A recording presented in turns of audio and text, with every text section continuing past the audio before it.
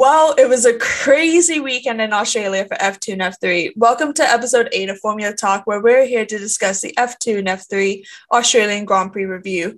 My name is Sophia, and joining me, we got some new faces this time. We have Philip Matthew from Grip Strip Podcast. Hello. Hello. How are you? I'm great. Glad to be on the new show here. We're going and staying busy with the whole Grid Talk family here this afternoon. So it's great to be here with you, Sophia, and looking forward to talking about all the different races that we're going to be talking about here today. Yeah, I absolutely can't wait. And joining me as well is Jared. Hi, from Hit the Hello. Apex. Hey, how are we? Yeah. Oh, as an Aussie who's been to this race, how excited are you to talk about this weekend, this roundup?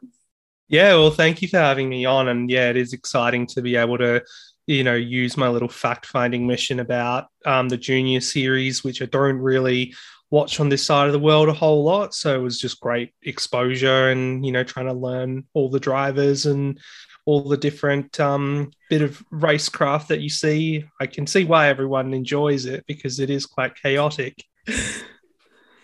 Oh, definitely. We'll definitely go into it in this episode because there's been absolutely so many crashes, so many flags, so many yellow cards, even a disqualification of an entire team, which we'll get into that in a moment. But before we get into the episode, we must thank our sponsor, BetOnline. BetOnline remains your number one source for all your college basketball betting this season. Get analysis of every play, prop, and point on BetOnline. You'll find the latest odds, bracket contests, team matchups, and game trends at BetOnline. Updated odds from everything like live games, conference championships, right through the Final Four and championship game. BetOnline is your college basketball headquarters this season.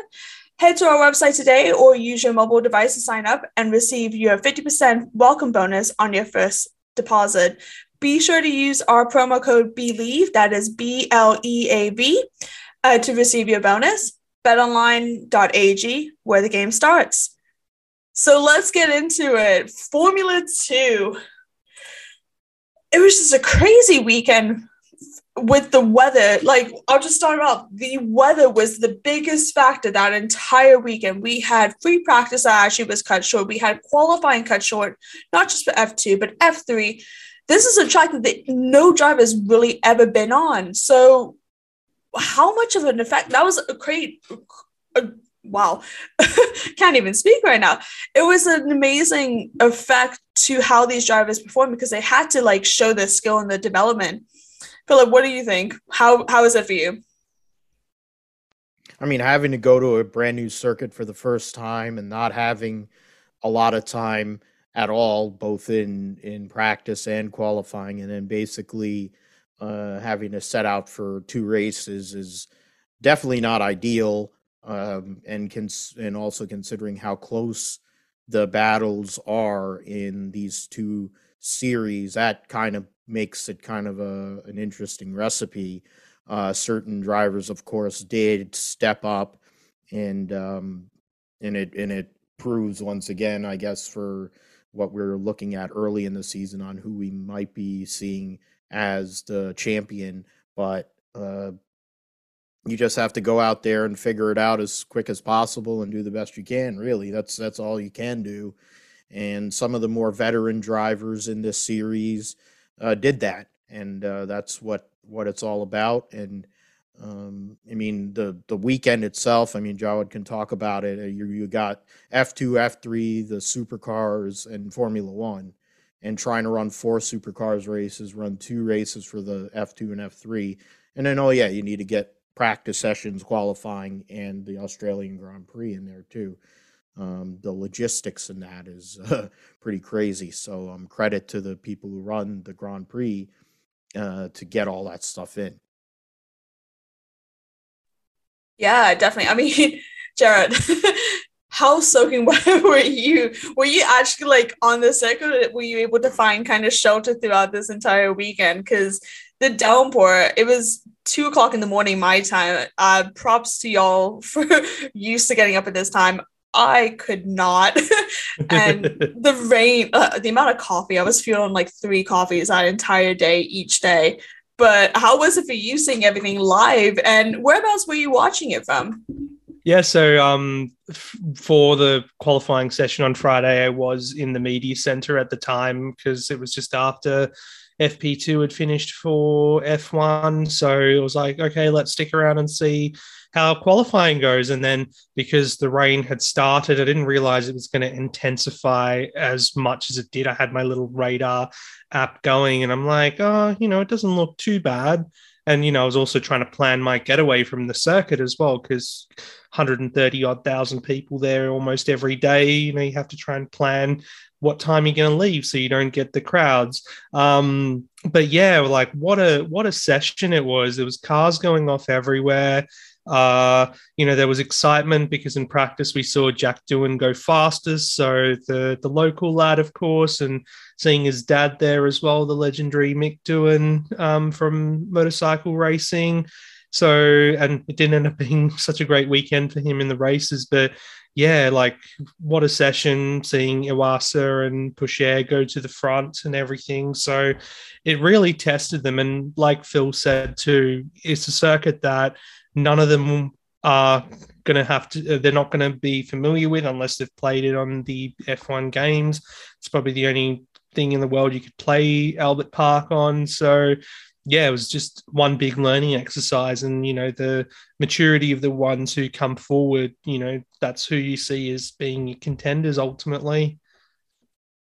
Yeah, definitely. So as you mentioned, Owasa was able to take pole position for qualifying in F2 with Teo Pocher, who I've said on multiple podcasts, but George and Tom as well. That's kind of one of our drivers to look out for this entire season so far.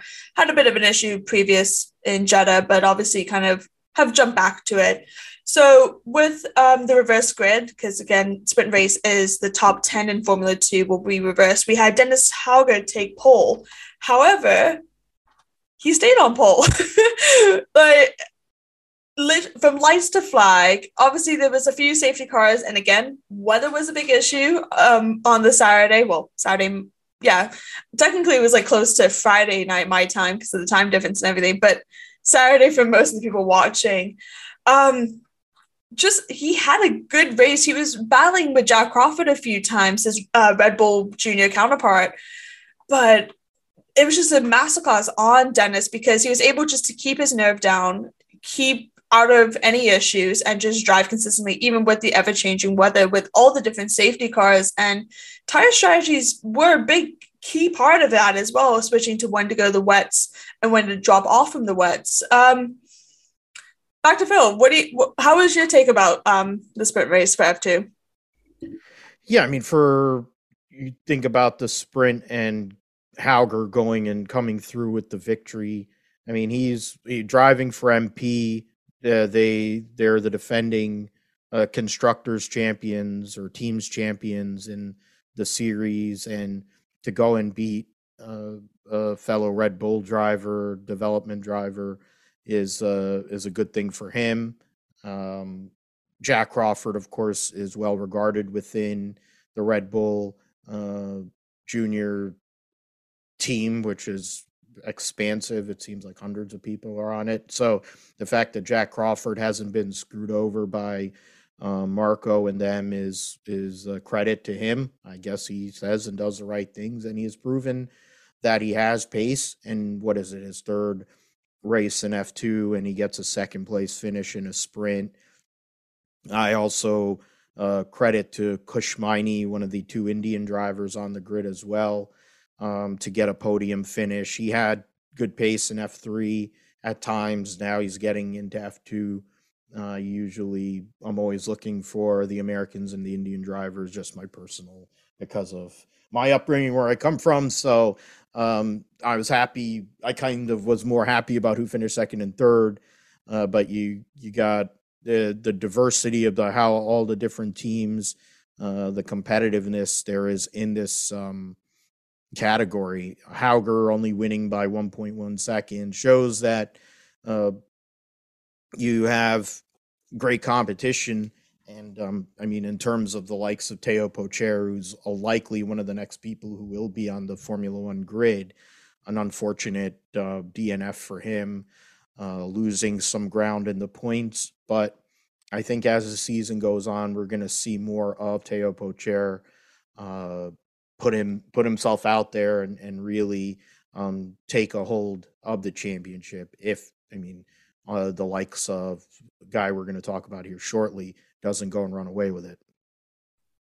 Definitely. I mean, with Teo Pocher as well, he has Victor Martins, who's proven himself already that he is a good contender, having taken pole and having taken some wins and podiums in these last couple of rounds so far. But looking at like the podium, so Dennis Harger was able to take podium, followed by Jack Crawford and Kushmani, as all mentioned by Phil, and then Arthur Leclerc finishing P4. He has not had the best season so far with moving over to Dams, moving into Formula 2, I should say, as well, given that he was with Formula 3 with Prema these last couple of years. Quite a great result for him as well. And I've said this on all my episodes when I do my predictions. Zane Maloney, the boy from Barbados, got to rep the islands. I'm so happy he's kind of finishing top 5. Obviously, I would love for him to finish the podium, given that that was my predictions when I was talking to George in our previous episode, which you can listen back when you search F1 Chronicle on Spotify and YouTube and Apple Podcasts as well. But it's been quite an interesting one. But looking into the following day in the feature race, now, again, safety cars. We had 2 safety cars, a red flag, some great overtaking as well throughout the race.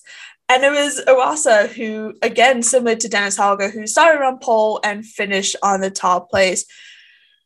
Gerald, how was it? What was your take on the entire race? Well, sorry, the way Iwasa got away, he kind of just walked to the win. And, if you just look at the results on paper, you wouldn't see what unfolded, or you wouldn't understand what unfolded behind him. It was a good race for him, but yeah, behind the weather's probably been the best it had been all weekend for the F2 drivers to run. But yeah, there was just so much going on. Paul Crawford ended up in the barriers and whatnot. Jack Doohan, I think, got spun by Juan Manuel Correa as well. I heard Hadja on the radio screaming about there was a pit stop bungle with Oliver Bierman as well. So there was just a lot going on in that race. And then ultimately, the way it concluded as well under safety car, given the day before we had the 2-lap restart, and I wanted to say how that's how a safety car restart should be done, with the way the driver's able to actually get to the checkered flag without creating more chaos. So yeah, just unpacking it all was like, whoa, this is because F2 and F3 on the Sunday, the feature races were run. So F2 was like at 10 to 9 in the morning, and F2 I think was like 10:30 or closer to 11. So perfect way to start your Sunday morning is to listen to the rocket ships that these cars are. And I got to say, I've only ever heard F2 and F3 once before, and that was in Abu Dhabi 2014. So to see where they are now with the sound and everything, especially the backfire, oh goodness, it sounds glorious. So anyway, just waking up and everything and then watching this sort of race unfold, it was really exciting. Definitely. I've seen clips of like on TikTok, because I love following TikTok, and F1 is quite all over my For You page. And it's been interesting, some of the clips that I can see, and it's like it's showing the same corner, like the F3 cars, the F2 cars, and the F1s. And the difference, F2 and F1 sound quite similar, but F3 is in a league of its own. And then it's just F2's backfire sounds, it's a weird kind of blend to it, which is absolutely crazy. But yeah, I mean, there's so much that we can unpack about this weekend, and we don't have as much time as I would love to. I would love to spend hours talking about this, but trying to keep it under 45 minutes for sure per episode. But overall, I mean, yeah, pit strategies were quite a big thing. The fact that obviously going back to even the sprint race as well, doing the 2-lap compared to how it was in Formula 1 and the issues with how do we finish the race and all that, it was quite a difference on how the FIA took it compared to, because obviously FIA manages F1, F2, and F3. So like even the difference of choices made under the safety cars and the flags was quite an interesting take on it, which I don't think a lot of people have actually discussed that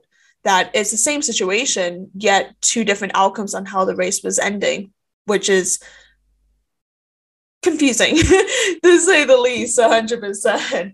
But yeah, so the podium for the F2 feature race was Iwasa, obviously, Teo Pourchaire taking second, and then Arthur Leclerc, his first F2 podium as a rookie driver. And to be fair, I think George actually got his prediction almost right. He has said Teo Pourchaire and Arthur Leclerc was potentially going to get on podium with maybe Jack Doohan. So fair to him. My predictions have been absolutely off the mark every single episode. I think it's going to be a running joke how bad my predictions will be. I'm getting my top 5 all right, I think. Zane Maloney finishing in top 5 again. But looking at the standings because of that, Iwasa's been able to take the lead over Ralph Walshaw, given that Ralph had no points for the last 2 weekends. Not last 2 weekends, last 2 races, sorry, in the sprint and the feature. And we'll see how it goes. I mean, yeah, Teo Pourchaire again, we'll just keep on going for it. Frederick Bessie, who won obviously in Jeddah, did quite well. And then a few other people. Jack Doohan, hometown hero, was able to finish 8th in the feature, which was his higher finish compared to the sprint race. Now, F3. Very similar case in qualifying and in free practice, sessions ending earlier than was expected. Lots of damages, lots of crashes. We saw Tommy Smith, for example, another hometown hero, an Aussie driver who was kind of posed maybe to be a favorite, even though they've only raced once this season so far.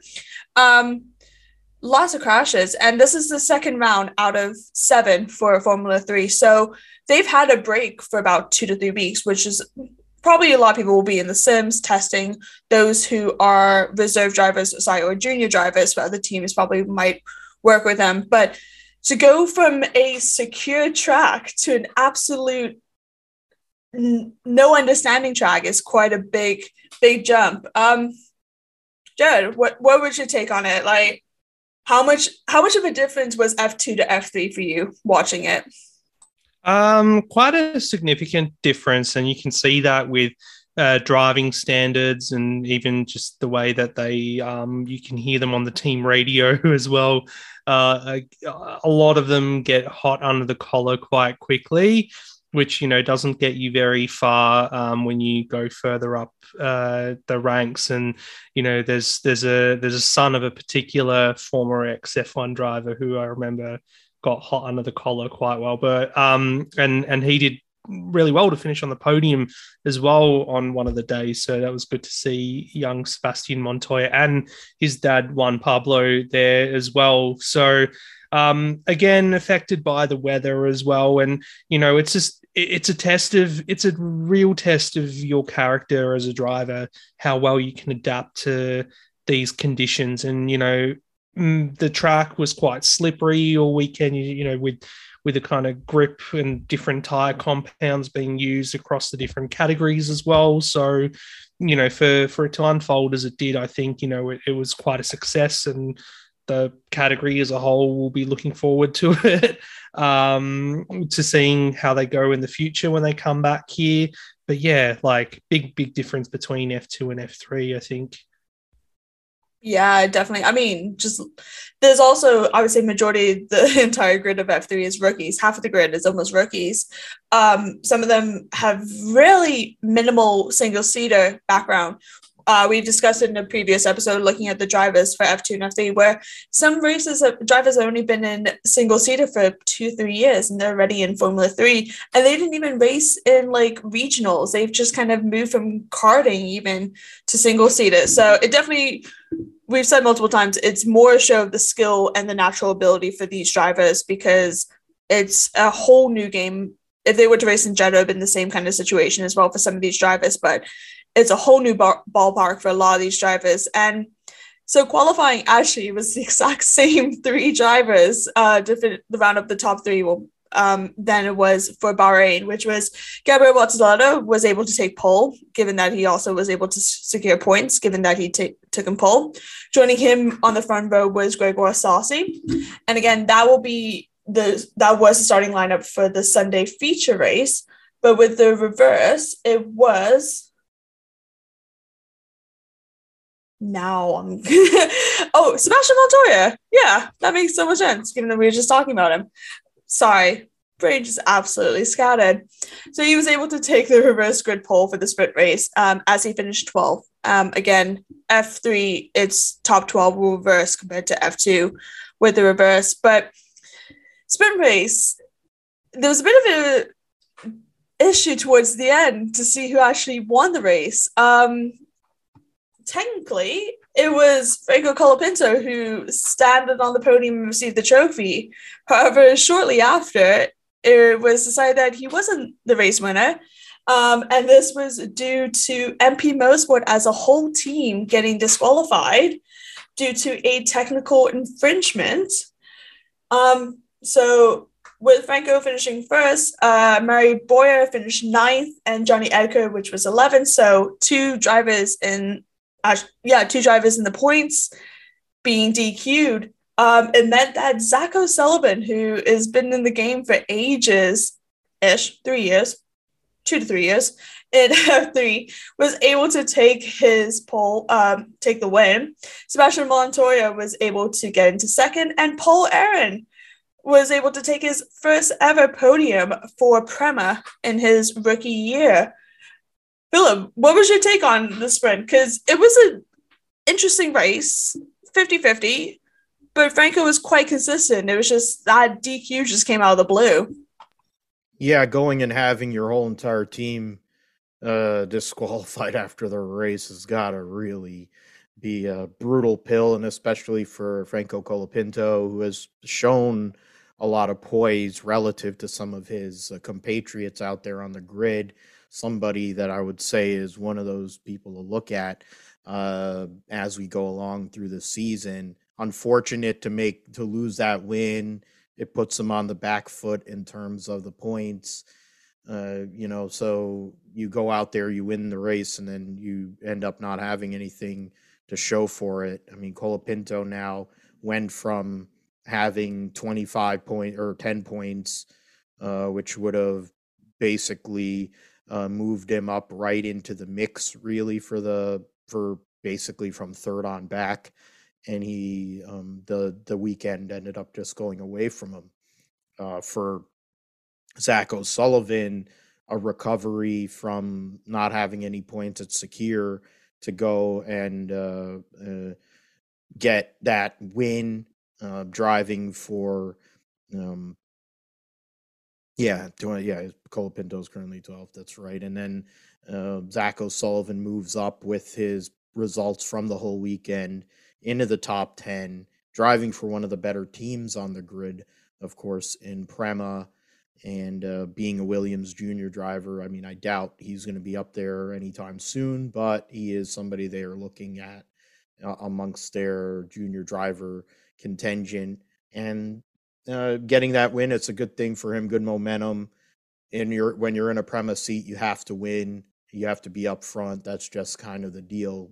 They've been winning ever since the new formula for Formula 3 has come along. They have been essentially the best team. And so you have to be good, or else, I mean, you're probably going to be done. So good for Zach O'Sullivan there to get that victory.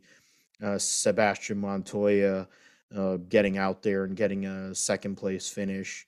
Good job by him. I mean, trying to learn on the fly, really. Last year, driving LMP2s both in the United States and in Europe with his dad, his legendary father. And now you're jumping in an F3. It's going to be a long learning curve, but he has shown over time the potential that he has. And, having to live up to the shadow, in the shadow of a father who's won in so many different types of motorsports is tough. But Sebastian's doing the best that he can, so credit to him on that. And then for Aaron, it's the same deal. When you're driving for Prema, you got to perform, and so credit to him. getting that podium with the way that everything reset. 3 Primas in the top 5 and 2 high techs as well. So, and then Trident up there. So the top 7 were 3 teams. So something to look at as we move forward, I would say. Oh, 100%. Prem is like one of the most iconic teams that come out of F2 and F3, given that they have supported a lot of current F1 drivers and previous F1 drivers in their careers as well. But yeah, my heart breaks for Franco. Like, he was P6 and then took the top position. Like, that's a big feat. Like, we see some good overtaking that takes place, but again, this track is narrow and it's fast and it's unknown. So some of the overtakes that took place throughout that entire weekend was absolutely, you wouldn't see it in an F1 car. I'll say that 100%. Like, these drivers like to take the risks because they're trying to fight for it 100%. And yeah, unfortunately with the disqualification, Franco was running in 4th leading into the feature race, but because of that, he dropped down to 12th. At that time, Gabriel Bartolotto was able to still lead the way in the championship and everything forward. But yeah, I'm excited for these rookies. These rookies have actually stepped up a lot more than what I was expecting. I was expecting the people that have raced 1-2 years plus in F3 would actually be more of a gap. Like I said, Gabriel Bartolotto is leading the standings compared to, we thought, Gregor Sassi, who had a great preseason and a great Bahrain race. He's now currently, he's not even in the top 3, which is quite a surprising thing. Like, these rookies are taking 100% of the lead for it. And it's great to see as well because they're willing to get their elbows out. They're willing to kind of fight for it 100%. Yeah, so I mean, leading into the feature race, as mentioned, Gabriel Bartolotto was taking pole, and very similar to F2, he took the win. Literally kept his perfect race record because, as he did win in Bahrain, and there's been only 2 rounds so far, he's currently 2 for 2, which is, for a rookie, for Trident as well, it's such a great feat for them. Trident's been under the radar kind of team for a little bit. They kind of made some noise with Zane and a few other drivers last season, but I think this is becoming potentially their season to kind of run with the championship. Hopefully, we'll see. There's only about 5 more rounds to take place. But yeah, I mean, there was 2 safety cars again, similar to the feature race in F2. Jared, what was your take on it? Yeah, so Bortoletto becoming a bit of a feature race specialist, having won, as you said, last time out as well. So it's very important to show that maturity, and that's the kind of driving skill that's going to get you up the rank. And yeah, he's doing quite well so far. But yeah, like you said as well, a few safety cars, a bit of carnage in the midfield and whatnot. So another interesting race. Who did we have second? Gregory Saucy and sorry, I'm looking at the wrong thing. Yeah. Gabriel Mini P3. So literally the Gabriel same standing. P3. Yeah. Same standing as the as the qualifying. Yeah, I was looking at the championship standings and whatnot. So yeah, no, so great job from those guys. And like you said, Trident, you don't expect them to be up there team-wise. So, Bortoletto is doing a great job to get them over there. There was contact as well between Montoya and Christian Mansell, I remember, during the race as well, which was a bit hectic and some other stuff going on down there. But like you say, the overtaking, I love how they just go for it. They're not just like, cool, we're going to wait till turn 9 for a pass with DRS. We're just going to literally try and pass wherever we can. And because the cars are so narrow, they can, but the grip is an issue with the tires. So they end up being quite bold.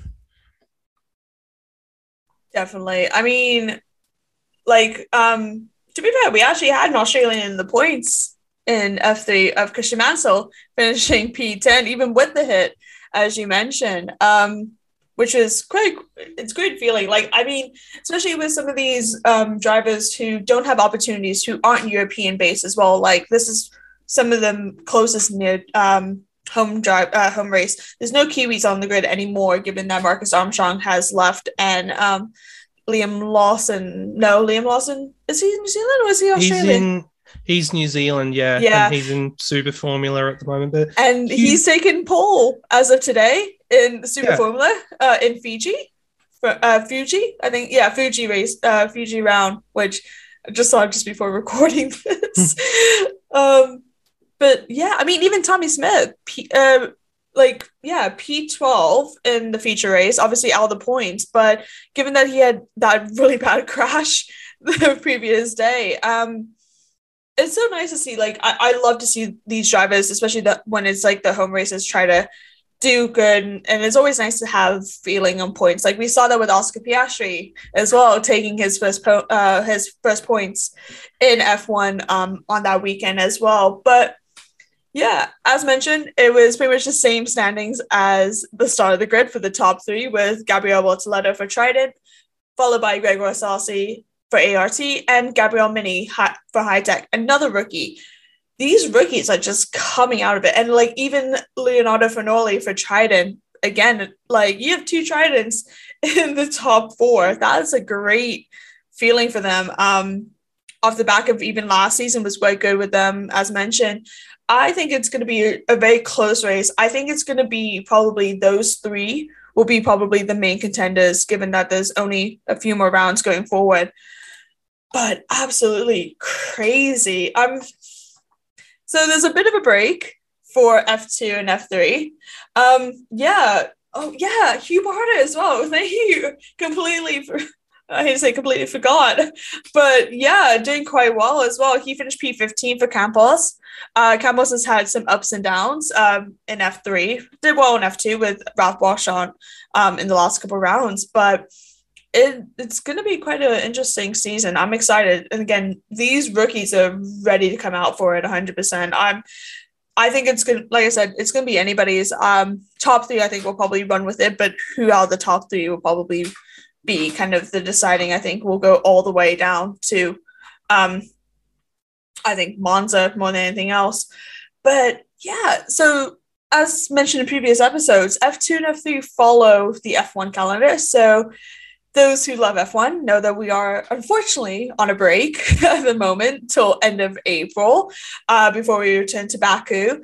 F2 will be racing in Baku. F3 used to race in Baku. However, because it is an F1 sprint race, F3 will not be taking place on the calendar this season, which Baku is one of my favorite tracks. It's one of my favorite races, especially for F2 and F3. Again, it's a street circuit. It's fast. It's unpredictable. Like, I'm glad I'm going to miss the F3, but F2 should still be interesting for the race given. However, there's a few other races that took place. We had IndyCar return for the first time in over a month after an amazing opener of a season. We went to the oval of the Texas Speedway and lots of yellow flags, cautions, not yellow flags as they like to call it, but such a great race. Phil, give us a rundown of the IndyCar. Let's hear it.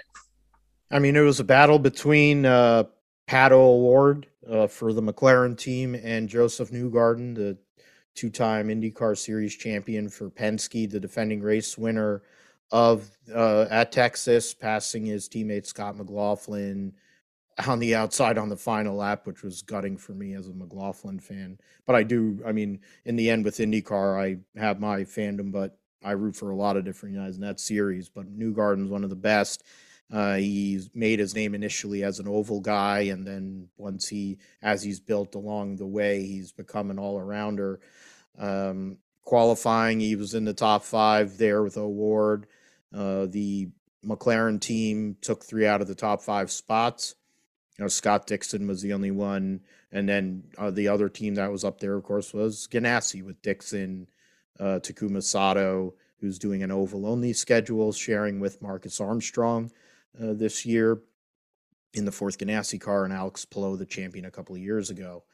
But in the end, it was those two guys that dominated the race, and they led virtually the entire thing. Outside of those two guys, there was 36 laps led by and the rest of the field. So there were 6 guys that led for 36 laps. Outside of that, so they led out of the 250 laps, 220 or so were led by those two. And Award late in the race they had a battle with each other there in the late race, and they were giving back and forth going with each other. And Award had a chance to win at St. Pete. It kind of got away from him because of a caution, and then in this case, it got away from him again late. But for Pato, for a guy who is known who has had his struggles in terms of finishing races or getting the points and the results that he needs, to go out there and get 2 consecutive second place finishes, coming off of a month break, utilizing the momentum that they had from last year on the ovals. It's a good thing for him. He holds a 7-point lead over Marcus Ericsson, former Formula One driver, defending Indianapolis 500 winner at St. Pete, of course, in the month of March, at the start of the month of March. He finished in the top 10 last week, but wasn't really a factor. And, Palou finished third, led 22 laps. He looks like he's back to where he was a couple of years ago, more than what was going on last year. Of course, he's kind of a lame duck because he's signed by McLaren, so he's going to be going there. I don't know who's going to leave, more than likely Rosenquist, but they haven't said that officially. David Malukas, the rookie from last year, finishing fourth, has really shown to be very adept on the ovals. And Scott Dixon, the ageless wonder, gets another top 5 finish. Scott McLaughlin finishing 6th. Colton Herta with a new strategist, not his father, Brian, getting moved over to Kyle Kirkwood, who got into some stuff with Alexander Rossi. Marcus Ericsson, Callum Ilott with another top 10 finish. So great start to the season for him, the former junior driver in F2 and F3. And he's driving for Juncos, the smallest team on the grid. So 2 top 10 finishes so far is great for him. And Elio Castro-Neves getting a top 10 for the Meyer Shank Racing team. So good progress for that organization as they are looking. Of course, he's looking for that 5th Indianapolis 500 victory. Roman Grosjean was up there for a lot of the race and then wrecked late to end the race. But he has been really, really good on the ovals. And Andretti does have speed. They always seem to have speed at Indianapolis. So we'll see what he can do this year. But yeah, I mean, it was a great race. The Chevys looked like they had a lot of pace, but it was really the 2 and the 5 that did all the pacing. And we'll see what happens. We got Long Beach coming up, one of the classics in IndyCar, one of the classics in general for street course racing. So everyone wants to win Long Beach. It means a lot in your career if you can win that race. And so we'll see what happens. A lot of guys who have won it, a lot of guys who want to win the Grand Prix of Long Beach. So that'll be coming up next week. Yeah, it's pretty much like you want to win, obviously, the Indy 500, but then you also have Monterey, you also have St. Pete's, and then you have Long Beach. Like, those are like the main ones kind of to look out for. But yeah, as you mentioned, it's next week. It's around 3 p.m. American time, Eastern time. So that's probably about 7 p.m. UK time, thereabouts on the Saturday. Is it the Saturday? Sunday. Sunday, yeah. Because sometimes they do race on the Saturday as well, so it's a little bit kind of confusing. So we'll probably be discussing that roundup on the next couple episodes going forward as well. Not that much besides that. Formula E kind of took a bit of a break as well. there's nothing really coming up on that calendar. There's as mentioned, with Liam Lawson in the Super Formula, which races in Japan. GP4 is taking place as of the time of this recording this weekend on the 8th of April. But it's a quiet couple weeks. Tom and I have discussed about F1 Academy, even George as well, in previous episodes about F1 Academy. That also starts towards the end of this month, so we'll definitely be diving into that a bit more into detail. But yeah, so Lawson actually did win in Super Formula. Last time I checked, he took pole. So I've been now. I feel like I'm out of the loop now about this, which is really bad. Given should be discussing it. Jared, any news from that or? Oh no, I just saw the headline when I woke up earlier that he won. So good on him. I think he's the first driver in a few decades to actually win on his debut. So it's quite special, I guess, to be able to put that on his resume. And yeah, Lawson not in F2 this year, doing something different. Like we saw Pierre Gasly, I think, went off and did Super Formula as well after GP2 at the time. So, is the path to F1 going to be there for him? And it'd be nice to see another New Zealand driver because, we Australians do like our Kiwi brothers and sisters. So it would be good to see him on the grid. Of course, the last New Zealand driver in F1, Brendan Hartley, sadly didn't live up to the high standards that I had for him. But yeah, Lawson seems like a pretty chill bloke, and it was really cool earlier this year seeing him take, I think, the Red Bull RB7 around Mount Panorama as well. So, it was great to see him take the wheel of that car, and such an iconic track as well. Yeah, definitely. That's quite. Yeah, I mean, obviously, when drivers do leave F2 and F3, because obviously, in a lot of their mind, the goal is I want to get into F1. But given there's not that much seats, given that a lot of drivers have super long-term contracts, it's very difficult. Hence why a lot of drivers have moved to IndyCar, have moved to other kind of disciplines within the motorsport kind of world. But it's great that he's been able to move and done so well. Like you said, he took pole for the first race of the season, and now he's actually taking the win. I think that's a great on. I wish he did stay in F2, but it's just seats more than anything else in discussion. He's been in the game for a long time and just wasn't as close challenging even last season for it. But there's been a few other like Red Bull juniors that kind of moved around and everything. Alex Palou, Nick Cassidy, as Phil has mentioned through conversations and such, where they've done well, but just nothing forward to them. I mean, Phil, what's your take on that? Yeah, I mean, the Red Bull, we could go down a rabbit hole with Red Bull junior drivers, honestly. I mean, next episode, we'll do that. One of the grid talk shows, I went down that list, and I've done it on my show too. But for Liam Lawson, he's definitely got the talent to go and beat the defending series champion, to be a non-Japanese driver and win Super Formula or compete.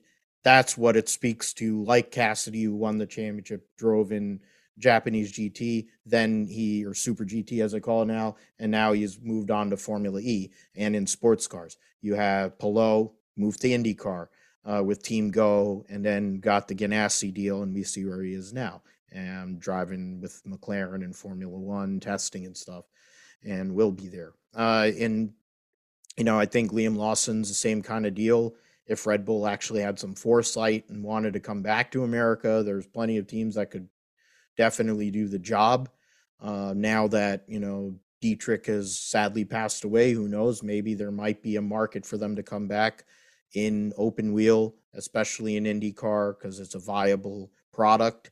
And there are teams that would definitely love the influx of cash and would take on two junior drivers. And when you consider that, like Enzo Fittipaldi is a great example, his grandfather is the legendary Indianapolis 500 and IndyCar and Formula One world champion Emerson Fittipaldi. You got other you got Jack Crawford. So there's other options there.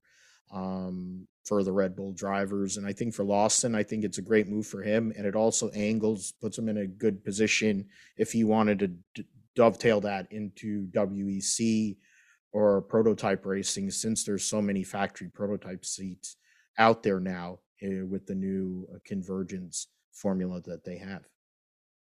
Yeah, 100%. I mean, there's so many Red Bull Junior drivers. We see it currently on the F2 and F3 grid. You can't even tell what team they even drive for because they're all in Red Bull cars, which props to the commentators. I know Chris McCarthy and Alex Brundle, hearing them talk about it, and Harry Benjamin as well, talk about trying to pick out the drivers is quite a bit of a challenging feat.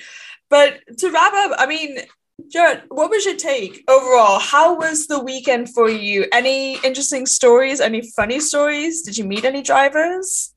No meeting anyone apart from press conferences and just walking past. I remember a couple of times I'd be walking back to my car to leave for the day and just casually following a driver and, them giving you a look and me giving them a look. I'm like, oh yeah. But I'm very low key when it comes to that sort of stuff. I leave the sort of a fandom side to other people, and there was plenty of that over the weekend. It was good to see actually people on this side of the world and their love for the F2 and F3 drivers, even though it's not something we get to see regularly.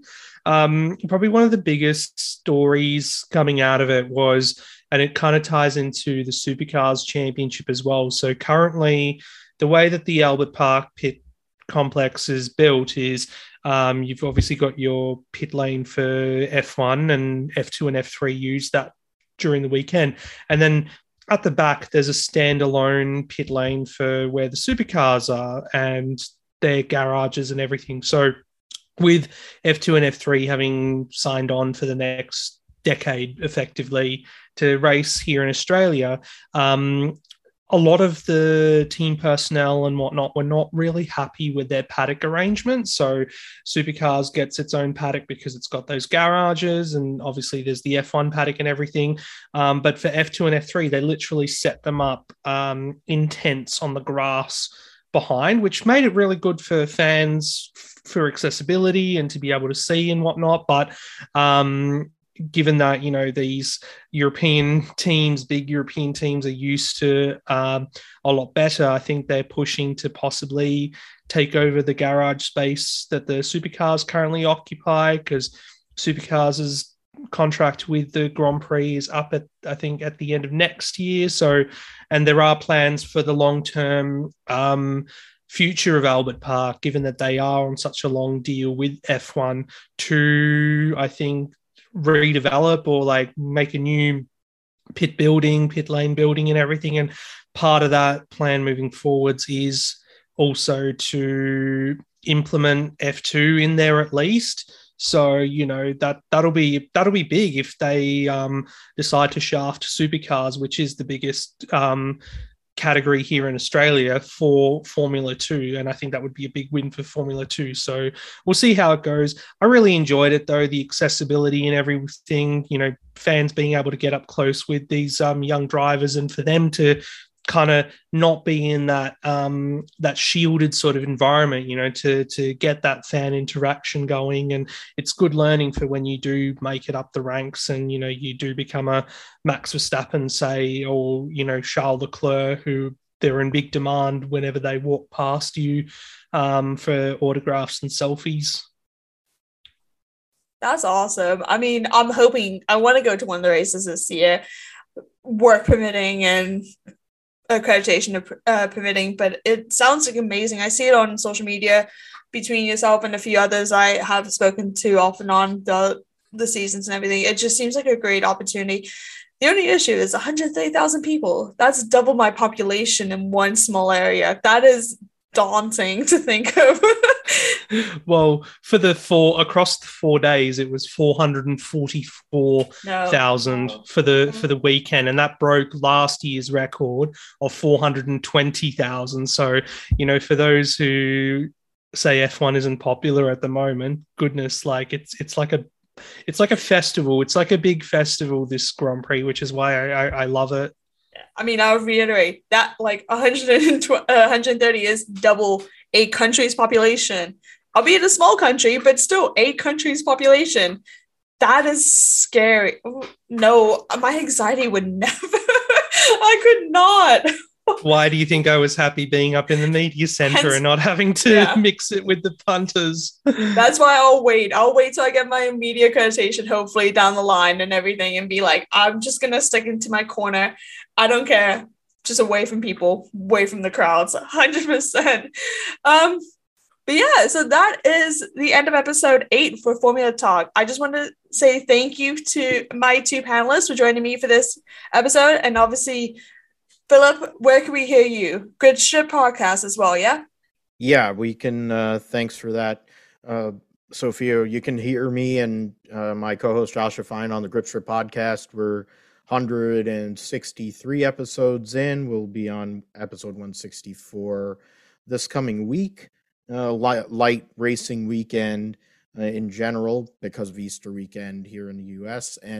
But I always say, and I said it just now on the Grid Talk on the Fireside Chat, if it goes fast, we usually talk about it on the Grip Strip Podcast. You can find us at Grip Strip Pod on Twitter. You can find me at Philip G. Matthew on Twitter. You can also find Josh at JP Huffine. He also is a sim racer, a winner of what used to be the iRacing Indy 500. It doesn't exist anymore because IndyCar had the bright idea of not working with iRacing anymore. So he still is an Indy 500 champion there. So that we always use that as part of his open. Our YouTube page is Grip Strip Podcast, so the video feed of our show is also there. So you follow us, like, subscribe. And thanks for having me on, Sophia. It was great having an opportunity to be on the new Formula Talk show and talking about all these other series that really don't get to spend as much time on, even in my case on my show, in the roundup. Well, it was definitely great to have you. And also, again, joining me for the Formula Talk debut, Jared, hit the apex. What about it? So it's available on all good podcast platforms like your Apple, Spotify, Amazon, Google. I also write for a website called The Raw. I've been covering F1 for them for quite a while now. I live blog every Grand Prix or try to do every Grand Prix. That's why I was at the Melbourne Grand Prix, repping them, and also wrote a couple of articles for F1 Chronicle to stay tuned for as well. And yeah, thank you so much, Sophia, for having both of us on. It was really good. Oh, I loved y'all on it. Like, to be fair, we'll have definitely more opportunities. I would love to talk more about IndyCar, especially we'll maybe even look to do an Indy 500 episode, given that it's such a prolonged couple weeks of it, and discussing about other races throughout the entire season, because there's a lot that we can cover in such few amount of episodes and times. But if you've enjoyed this podcast, we would love it if you would take a 5-star, take 5 to leave us a 5-star rating on Spotify or a 5-star review on Apple Podcasts. And if you're one of the 72% of people who have not yet subscribed to this channel, please consider helping us out with a like and subscribe. We'll be back next week to discuss any of the other motorsport kind of news. Primarily, we'll be probably previewing IndyCar and maybe discussing a little bit more about Formula Academy, maybe even Super Formula now that that's taking place. Formula Talk is part of Grid Talk, which you can find us on YouTube, where most of the episodes are recorded live, minus Formula Talk for the time being. Hopefully soon. We said we would have it for the Australian review, but it might be even the Baku review, hopefully. We'll see. But you can find us on Amazon Fire, Spotify, Google Podcasts, Apple Music, Verbal, and Pocket Casts. Just search Formula One Grid Talk for our back catalog of shows with previews and reactions to qualifying and race results. Please consider supporting our channel on Patreon so we can get mics, lights, and better recording equipment. And make sure you're subscribed so you're the first to know when each weekly episode is released. We'll be back soon for plenty more Formula Talk content. Thank you very much for joining me, guys. Really enjoyed having you guys. And thank you very much for listening to the Formula Podcast presented by Bet Online. And that is goodbye for me. Bye.